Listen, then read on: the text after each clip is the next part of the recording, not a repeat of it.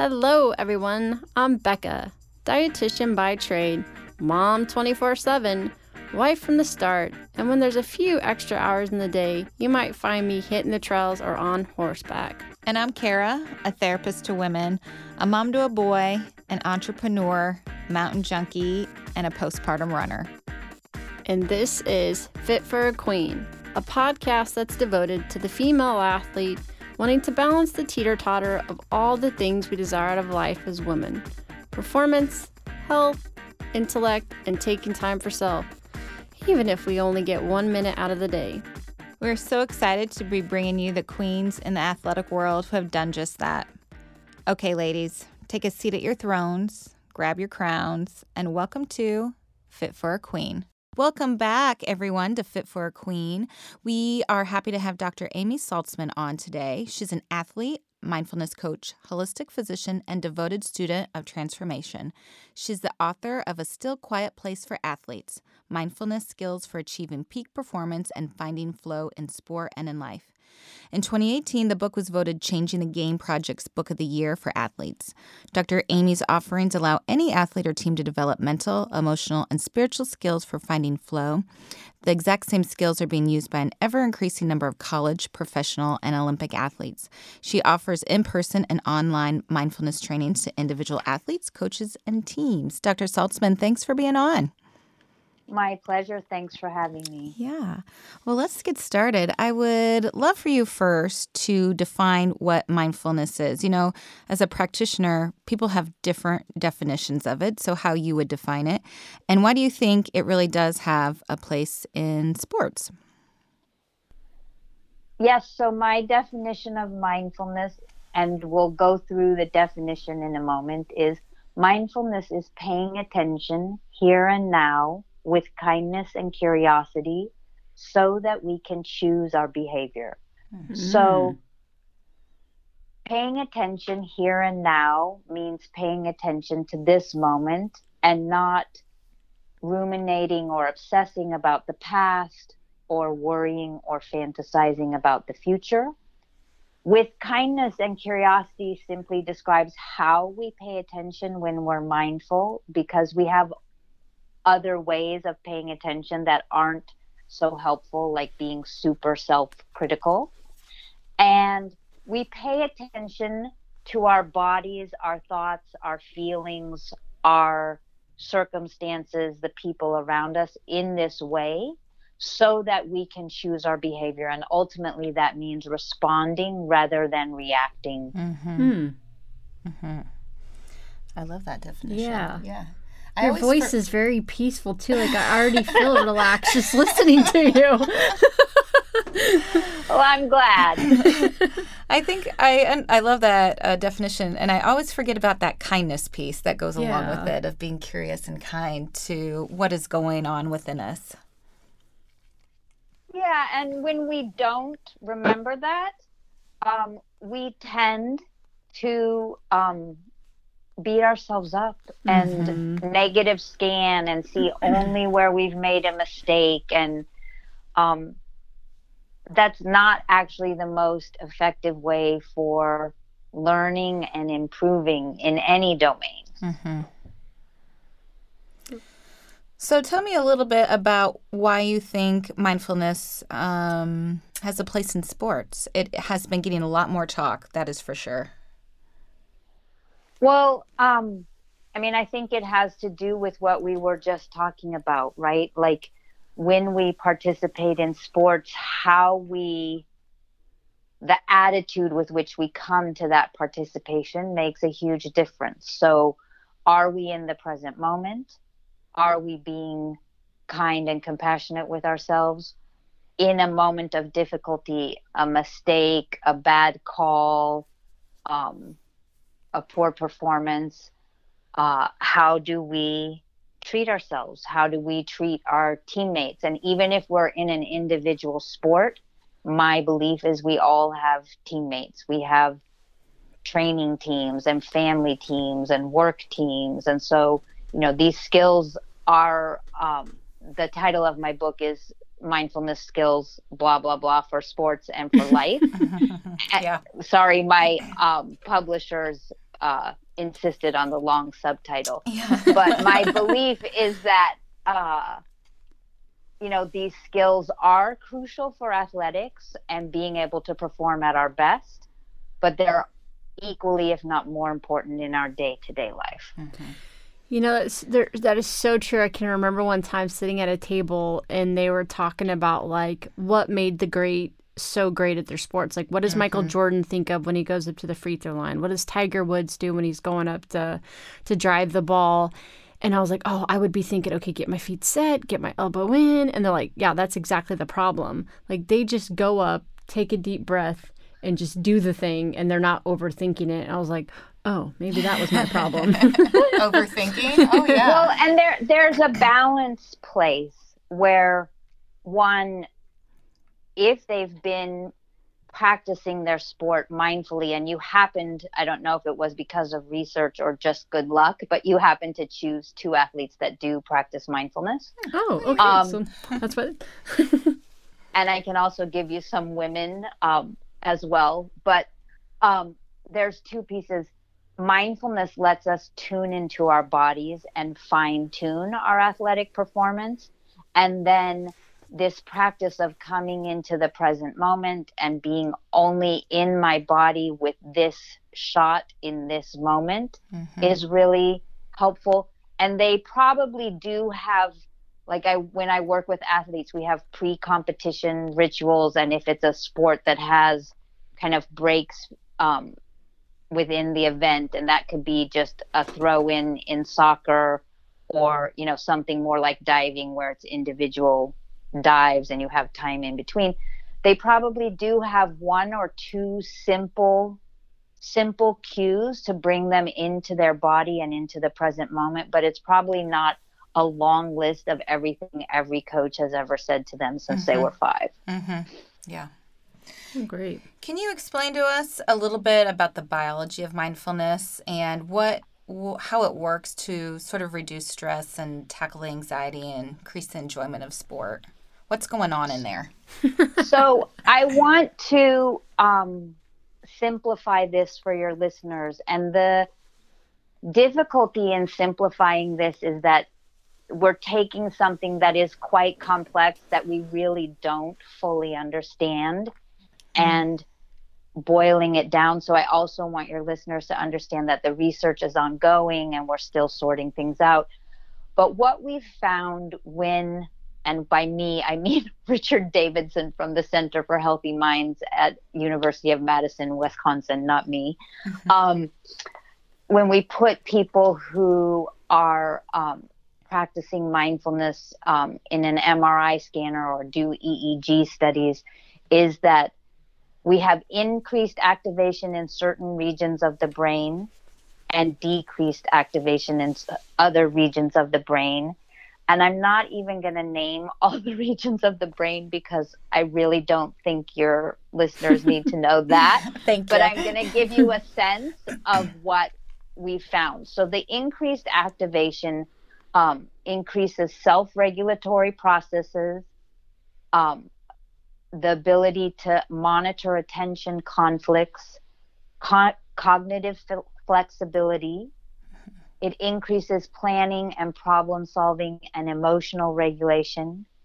It increases learning and memory in a region of the brain that tends to be really susceptible to stress. And then it decreases activation in an area of the brain called the amygdala. And the amygdala is our fight or flight center. And it's the seat of our fearful, anxious, uptight, oh my gosh, I'm not sure I can do these emotions. And so that's what we currently know about the effects of mindfulness on the brain. And these studies are mostly done in people who take an 8-week mindfulness course. So that it's not like you need to have gone to a mountaintop for 3 months to get these effects. These are ordinary, everyday. You can go. We would love to. It would be lovely. We were going to use that against our husbands. What? We were going to use that for our husbands. Like, we need to. We got to. We just got to. Well, it could be just that that leaving your husbands could have these same effects. You I don't know that we've ever done the study. The next research. Anyway, the point is that what we found is that the brain has neuroplasticity. That means that we can change the wiring in our brain, and we can change it to be more resilient and compassionate. That's the coolest part about the brain. Isn't that awesome? It is cool. Yeah, and that's why things can just be automatic. You don't have to overthink it. Yeah. Right. So in your book, you have a lot of great tools and concepts. So obviously we want them to buy the book so they can read all about it. But would you mind sharing with us a couple of your most valuable tools? Yeah, for me, I think there are 3 things. Like, if I only get to teach 3 things,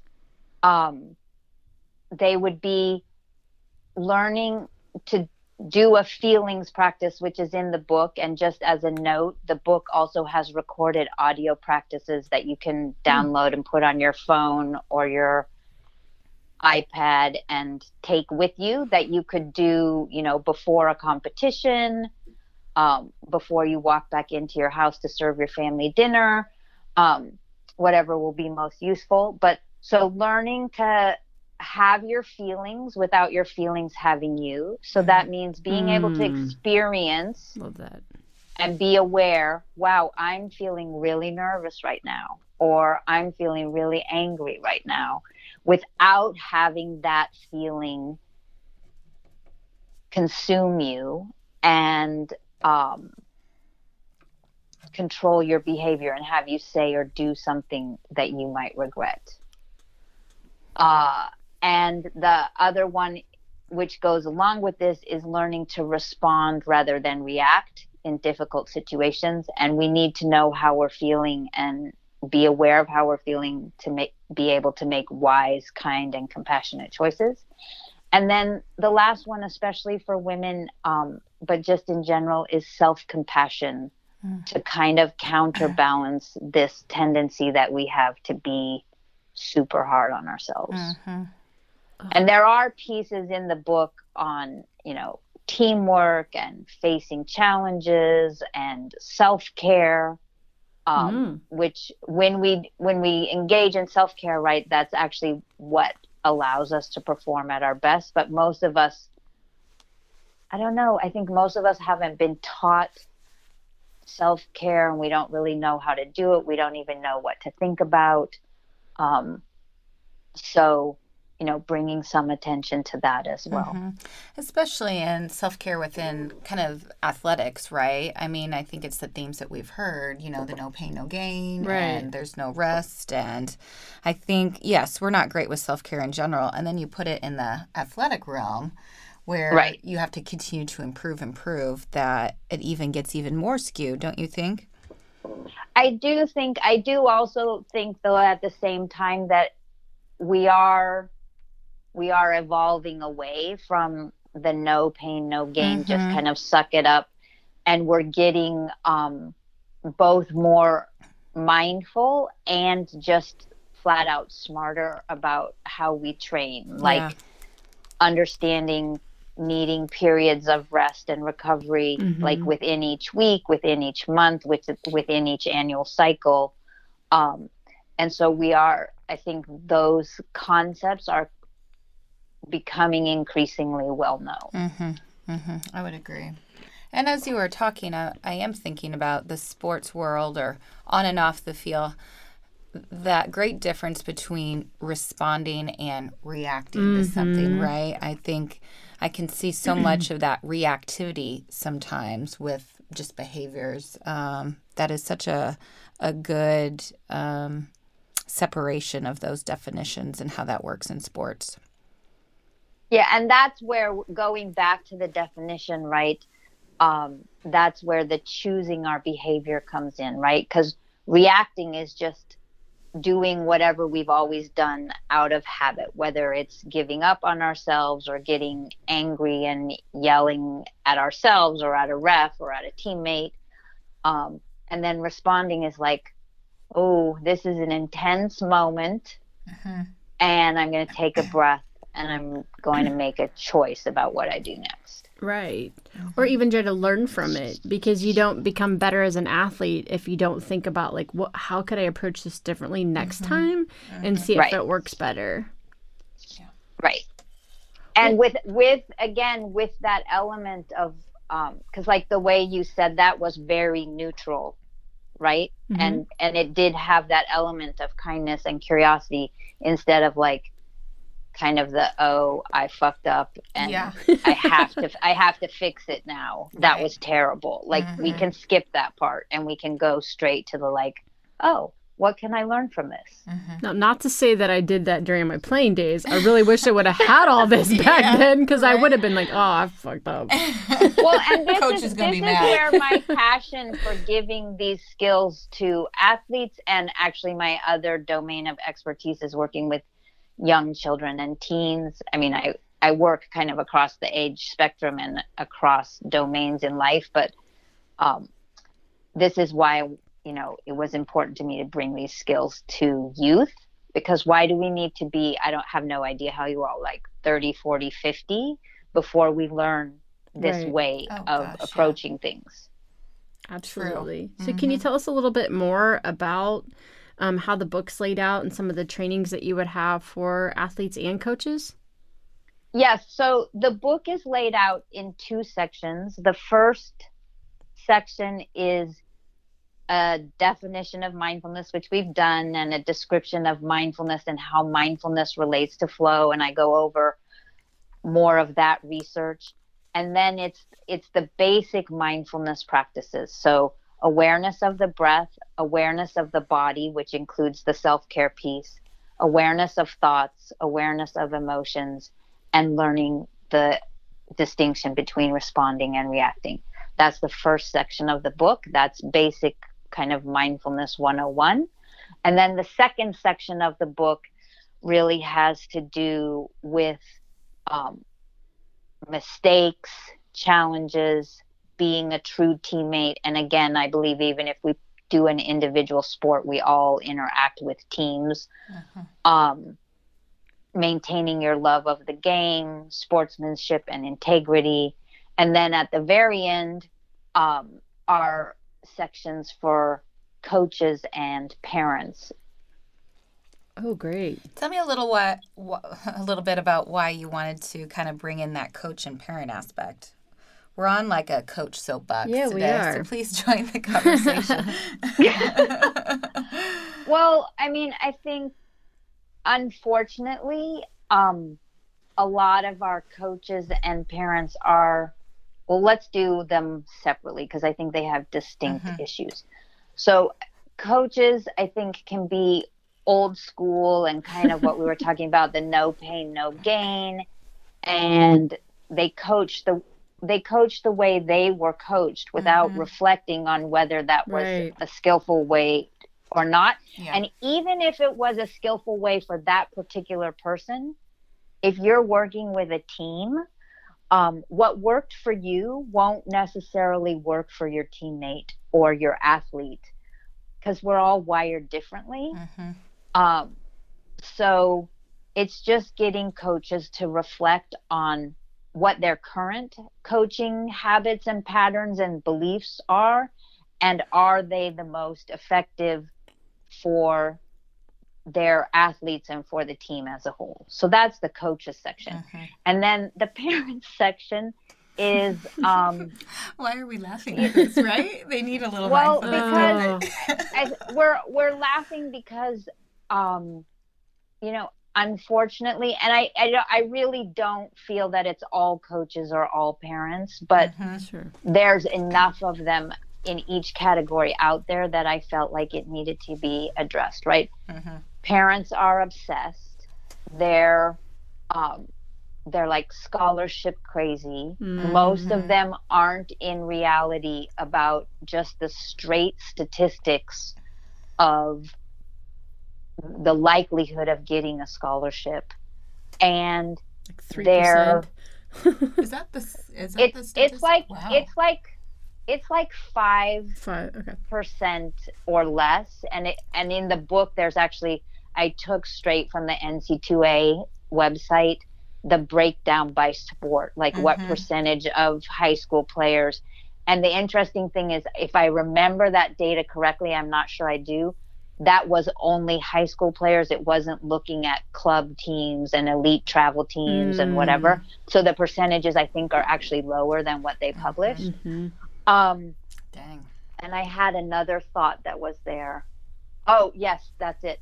The parents are actually doing damage to their children. So they're creating anxiety, stress, depression, burnout, sport dropout. Like the percentage of kids who drop out of sports by 13 is astronomical.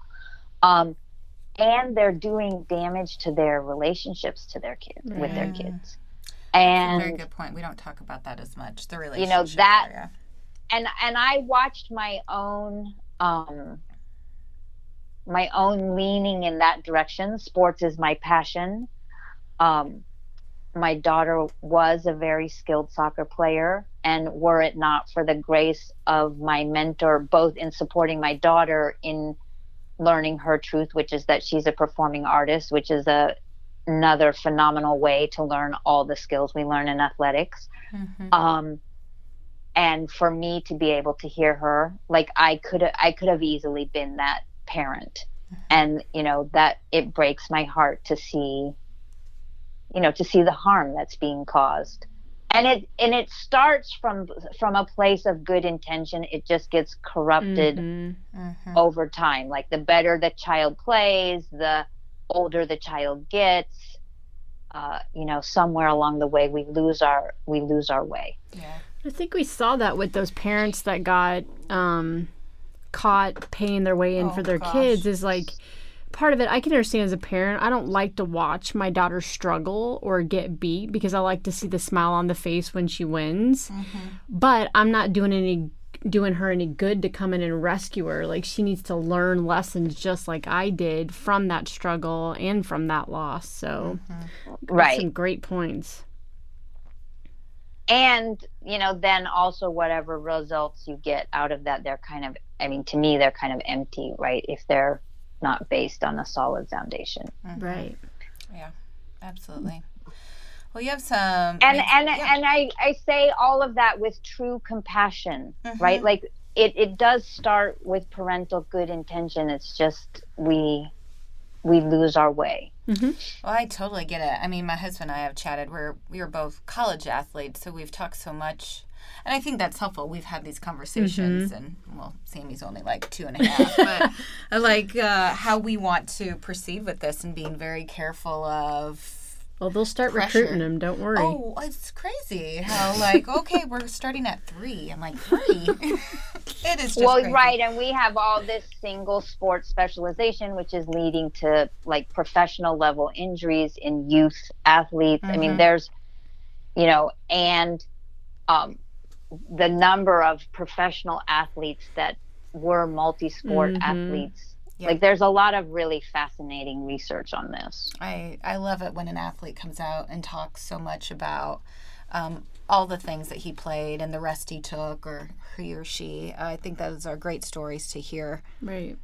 Right. And then you had also asked, so I do have an online course, and the next course will start in September, and it is an 8-week course that follows the sequence of the book. So it's an hour and a half where we are together online, and we do a practice. We discuss how the previous week's practice went, and we set up the next week's practice. And then, so it's a sequence of really applying the principles week by week and developing the skills week by week. Yeah, super cool. Where can they find out more information about that?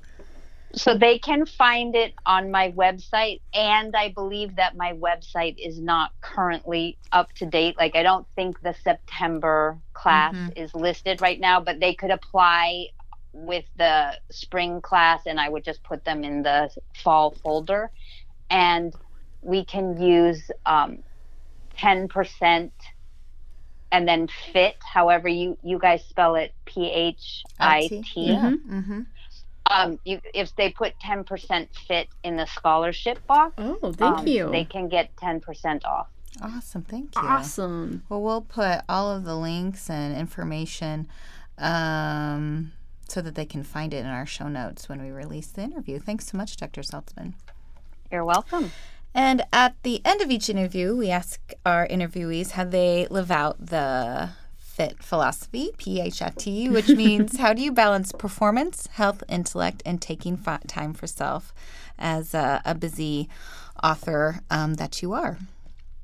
So I love that you ask, and I love that I get to answer that. I do not just walk my talk, but live my talk. So I meditate generally meditate most mornings, but it's definitely 6 out of 7 days a week. Like, life happens, right? So occasionally I'll miss a day, and there is that piece of kindness and compassion and not being too rigid and too perfectionistic. I exercise, so I either cycle or run, and it's gotten to be much more cycling than running, given how my body responds to the running. 5 days a week, I go to yoga 1 day a week. And then, I'm seeing patients, I'm working with athletes and others doing mindfulness to enhance their performance. I'm doing the online classes. I'm occasionally writing, but right now, like, this particular book is done and I don't have another one in the hopper. And being a wife and a mom, although my nest just recently emptied, so that's been a change. I bet so.